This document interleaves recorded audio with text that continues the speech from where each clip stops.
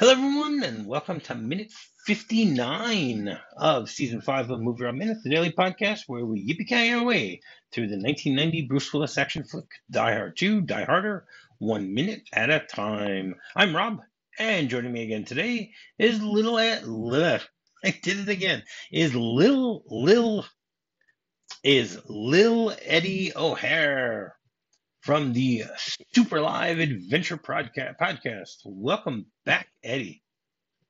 Yippee-ki-yay! At least you get that right. Yeah. I can't say. I'm happy to be here. I had trouble 2 seasons ago. I have having trouble now. I can't get the word "lil" out of my mouth. I don't know. And I know you, and you're not little. Well, that's the joke. There are I four Eddies understand in my that. I know. Yeah. There are four Eddies in my family, and I'm the little one. Why not? So minute 59 begins with Stewart turning on his mic and ends with a shot of a half-burnt doll on the ground. Ooh. Yeah. So we ended things yesterday with seeing the aftermath, the immediate aftermath of this plane crashing to the ground, exploding, lots of explosions, lots of flames, lots of screams. Lots of people looking on very unhappily. And the only people that are happy about this are Stewart and his men. At least according to the script, Thompson's very happy, but we don't see a smirk from him here. So. No. And the composition of this opening shot, it's so, because you have Stewart in the foregrounds, you have, two other men. No, you have Thompson, Baker, then Garber, and the one in the back. Oh, I can't remember his name right now. Yeah. Well, I'll say his. But you have two men looking at control panels, and then you have two men who are just kind of in the background looking at Stewart. And it's just weird to notice, it's to Baker, remember Baker, that Baker and Thompson. Baker, okay. Yeah, Baker and that all of this is happening in a church. And you sorry. Let me rephrase that. That's Khan that's sitting there. Yeah, that's Khan. That's Tom Verica. Yes. Okay. Yeah, he's actually very, very familiar. So right, it's Khan and Thompson that are there. Baker's still, I guess. So there we go. Yesterday we were talking about who the two guys that were missing were. So we have, Baker and Burke are both missing. They're both on patrol at this point, I guess. Mm-hmm. But just to just a reminder here, you have, in the background, there's an open door with the light from outside creeping in, and there's a white cross on the door, and all of a sudden you remember that they're doing all these horrific things from a church. Correct. Which adds a whole extra layer of evil to well, they were turning it into a daycare center, so I don't know. You sort of gotta. Maybe they get a pass for that.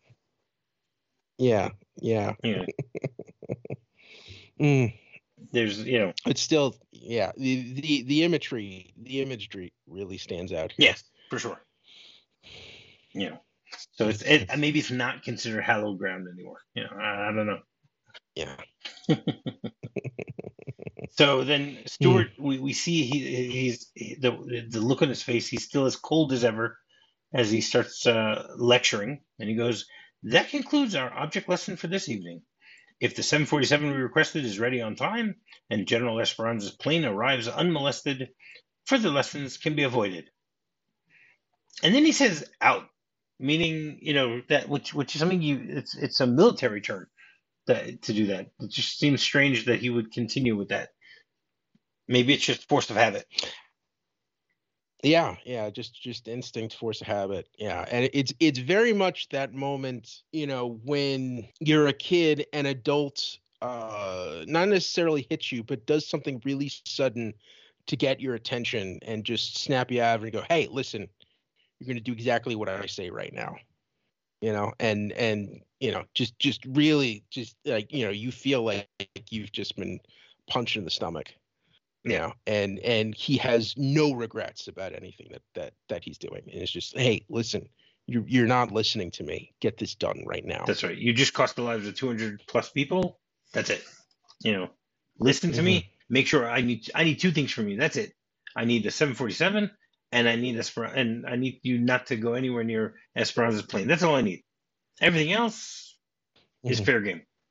Which is it's interesting because he doesn't have very.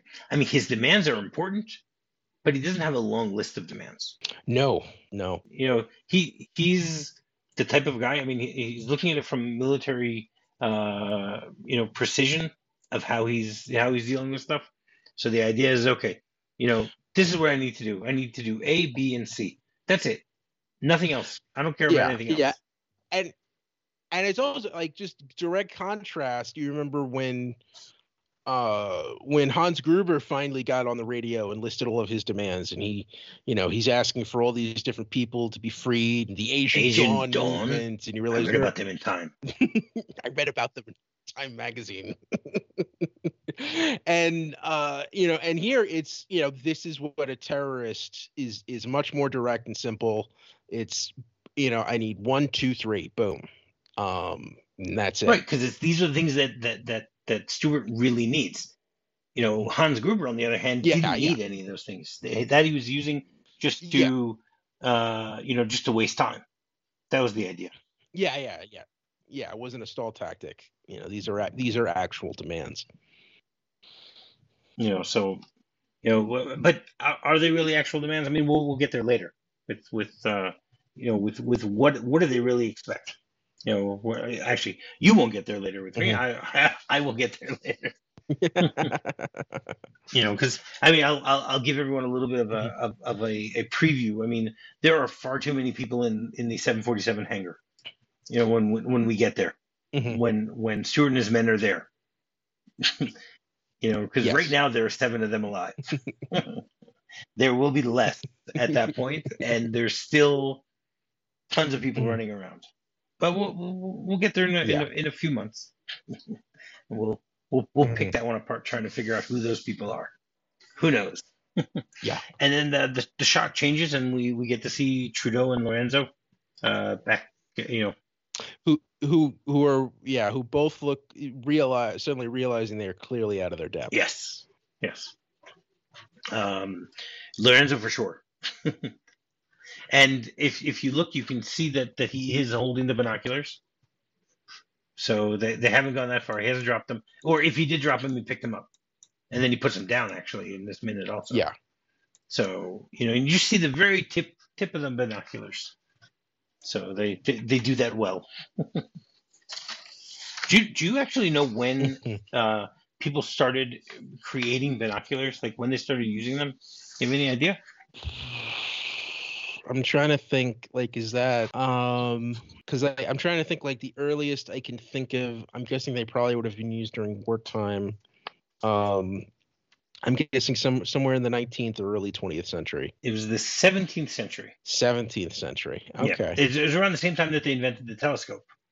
Because people realized that there are advantages of mounting 2 of them side by side so that you have binocular vision. Because the whole idea is, as we all know, our eyes do not see the exact same thing. You have your dominant eye and you have your I guess your regular eye.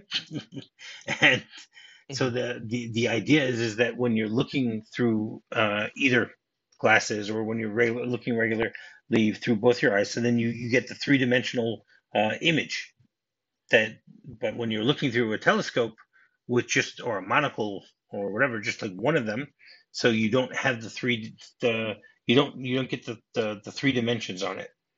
So basically, a binocular is 2 refracting telescopes that are mounted side by side, and they're aligned to point in the same direction, and therefore they allow the viewer to use both their eyes, in order to view distant objects.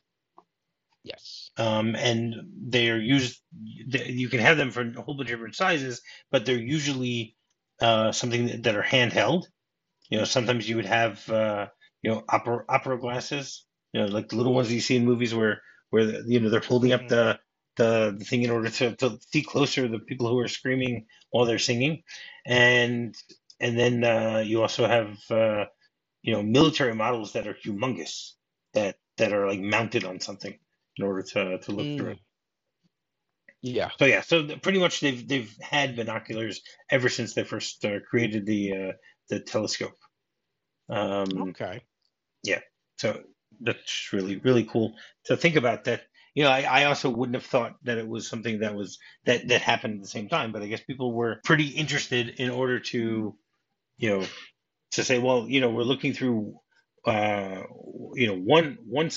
a monoscope, so why don't we try and use two of them so that we can actually see what we Mm. really see in real life. 3 dimensions. Yeah. Well, it's funny because yeah, I'm thinking back to like old movies you see of like explorers or pirates in like the 17th or 18th century, and they always have like the huge spyglass Hmm. that Right. they're looking at. You wouldn't binoculars don't really come into play, but as you're saying, they've definitely had them at that time. Correct. Hmm. I okay. Makes sense. Mhm. Cool. And as Lorenzo puts them down, we see that like he moves his hands in a very strange way. Is he angry? Like just He abruptly turns around and walks away. Yeah, he just feels completely uncomfortable and wants to get out of there as fast as he can. Whereas Trudeau is in complete shock. He might be in shock, but And you can see that he's also deep in thought. He's Trudeau is a thinker. Lorenzo's not a thinker. yes, Lorenzo is the type of guy who asks first. Wait, he acts first, thinks later, and Trudeau's the exact opposite. yeah, Lorenzo's got to get out of there, and Trudeau's trying to think. He's trying to figure out, is there anything he can do at this moment? Right. Like, what can I do to help the situation right now? I don't know. Hmm. That type of thing. And like what are my options? And Yeah. Lorenzo is just like, all right, I'm pissed. I'm out of here. He just like turns around and walks away. And then we get the shot of Trudeau, which you mentioned yesterday. The one of the shots of Trudeau could have been used in Thompson's campaign, but I think here also could have been to show that he can look very presidential, Yes, or he very cares. very political with the way that he looks down. It reminds me of that, the famous shot of JFK, deep in thought. You have Ah, the big the portrait of him. So it's, I guess maybe they're trying to compare that type of thing. And then the shot changes, and we see a bunch of ambulances and fire trucks on the runway. Once again, there isn't very much snow on this runway. There's parts that have nothing and parts that have some. Maybe this is what they were talking about with the um with the snow blankets that you just see part of them. yeah, yeah. You could tell there's definitely like a clear path. Yeah, Uh, yeah. You can also see a lot of tire tracks. Oh, but tire tracks are from the ones that have gotten there before them, because when they do reach yeah, the crash site, you see that there are already other emergency vehicles that have reached it. So okay, that's not a mistake. That's something that's there. But they do a great job of giving us a tracking shot of one of the ambulance, driving by. So we sort of get like a drive-by look at the damage. You see like all these different parts of the plane, or possibly luggage and stuff like that. As there's smoke billowing out of things. Now, one of the things that Rennie Harlan mentions um, on the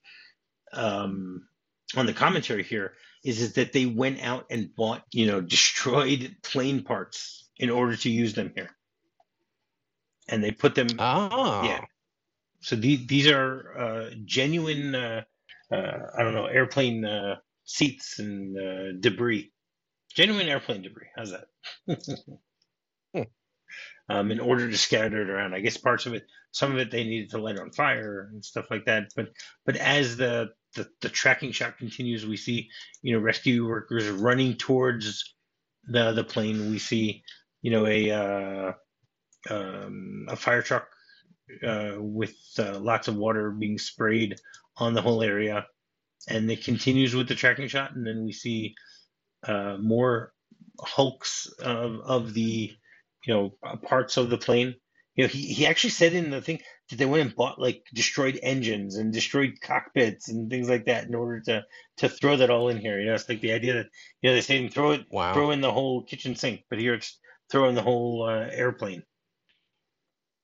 Yeah, well, it's also it's kind of weird here because I'm so used to just in my head, fire trucks are red.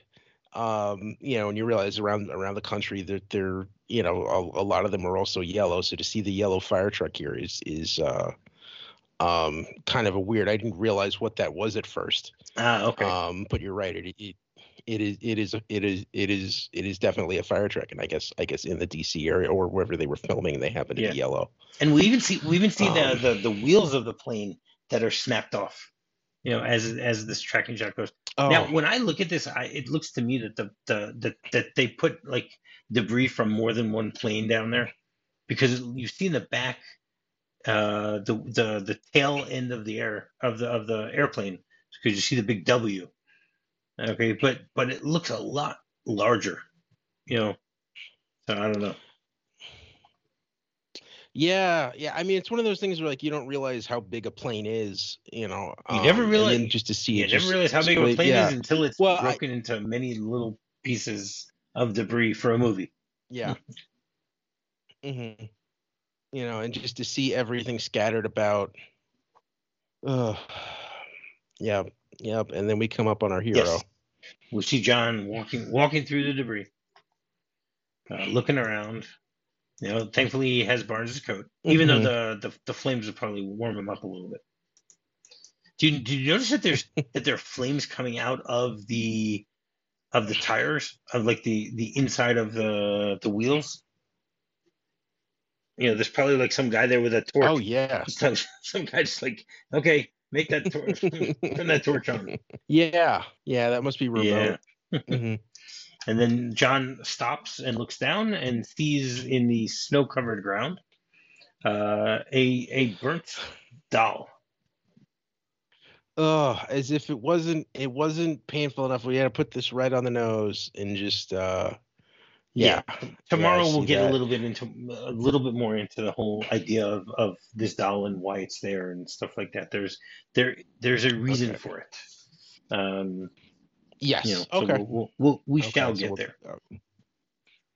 mhm. And actually, that's pretty much everything that I have for this minute. There isn't that much that is really happening, because most of the minute is either Stewart talking or the tracking shot of the plane.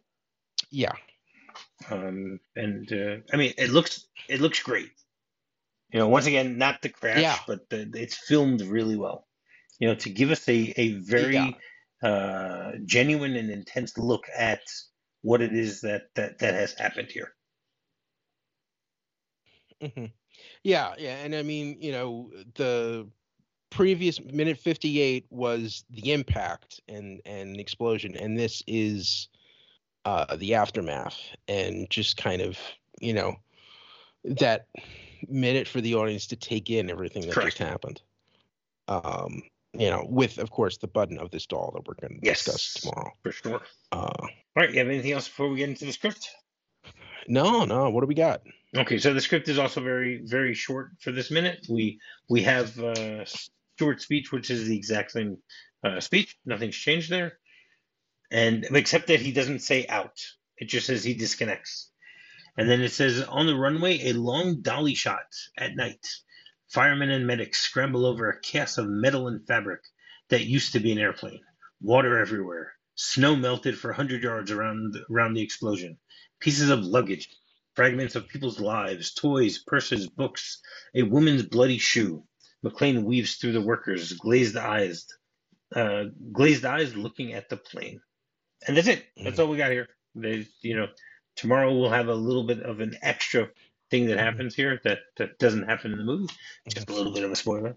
But yeah, Interesting. Yeah, I find it interesting that the script says that the snow is cleared for 100 feet around, when actually the snow seems to be thicker, closer well, because to if it the was real, explosion. because if it was real snow, it would have melted.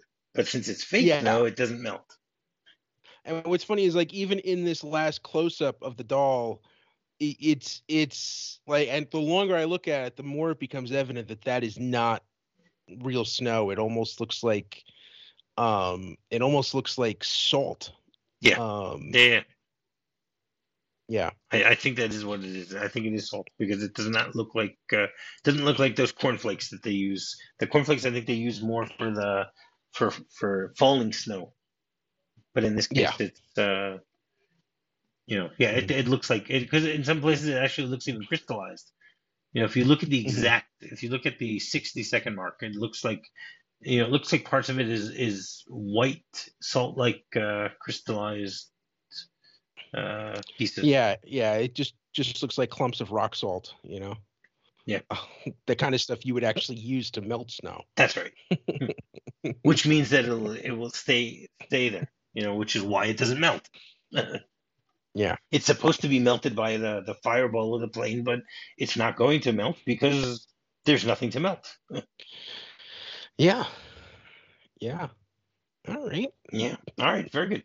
So every Thursday we have a segment called Aviation Thursday, where my guests will give their top five movies that are somehow related to aviation, whether it be an airport, an airplane, something in space, could be anything. So Mhm. what have you got for us, Eddie? So this one was a little tricky, just trying to narrow down how important the airport or airplane factor was to the movies that I was picking, and trying to narrow it down and figure out whether out something really qualifies, if it has Anything an airport scene. qualifies. Anything qualifies. Well, it just in terms of how I was making the list for myself, Right. Okay. and the criteria I was using. So I will mention honorable mention quick is Catch Me If You Can from 2002, directed by Steven Spielberg, starring Leo DiCaprio. A whole big portion of that has him in and out of airports, and him posing as an airplane pilot in order to move about the country. Number 5 is Sully from 2016, hmm which talks about a near disaster Do you remember when that happened? airplane. The Miracle on the Hudson. Yes, I do. Yes, I do. And the thing I love about that movie, especially from someone who grew up in a family with a lot of civil service workers, it to me it shows everything going right. And just the way everything kind of comes together for every factor, from the Coast Guard to everyone, trying to do the rescue from that. Just the way it works, I find very inspiring. Great. Yeah. Number 4, most recent film on the list from 2022 is Top Gun Maverick. It just incredible flight sequences, and the way that they did just all of that air choreography, real marvel. Number 3, which I believe was on one of my lists from last time, one of my favorite Die Hard movies, was Die Hard on Air Force One. And the movie's Air Force One from 1997. Of course, the whole thing takes place on a plane, and Harrison Ford, get off my plane. uh, Number 2 is Up in the Air from 2009, starring George Clooney as a guy who spends all of his life in and out of airports, because he constantly travels for his job. And it's one of those real slice of life dramas, that's one of those movies that, just if you're in a weird funk, or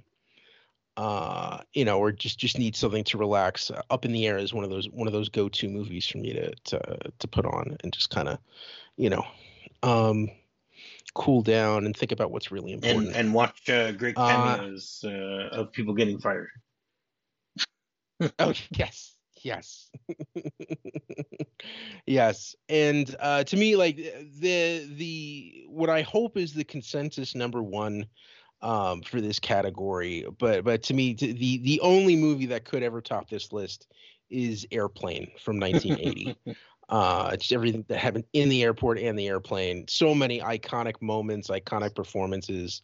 My favorite being Robert Stack going through the airport, dealing with all of the people trying to hand out brochures.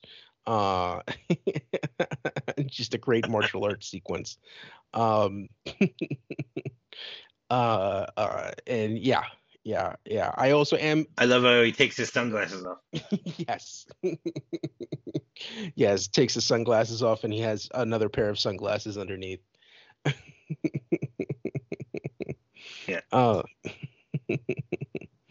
Yeah.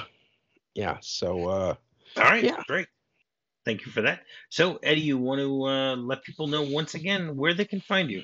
Sure. I'm on Twitter at Lil Eddie O'Hare. You can catch me every Tuesday on the Super Live Adventure podcast, hosted by John Zaluga and Chris Sorrentino.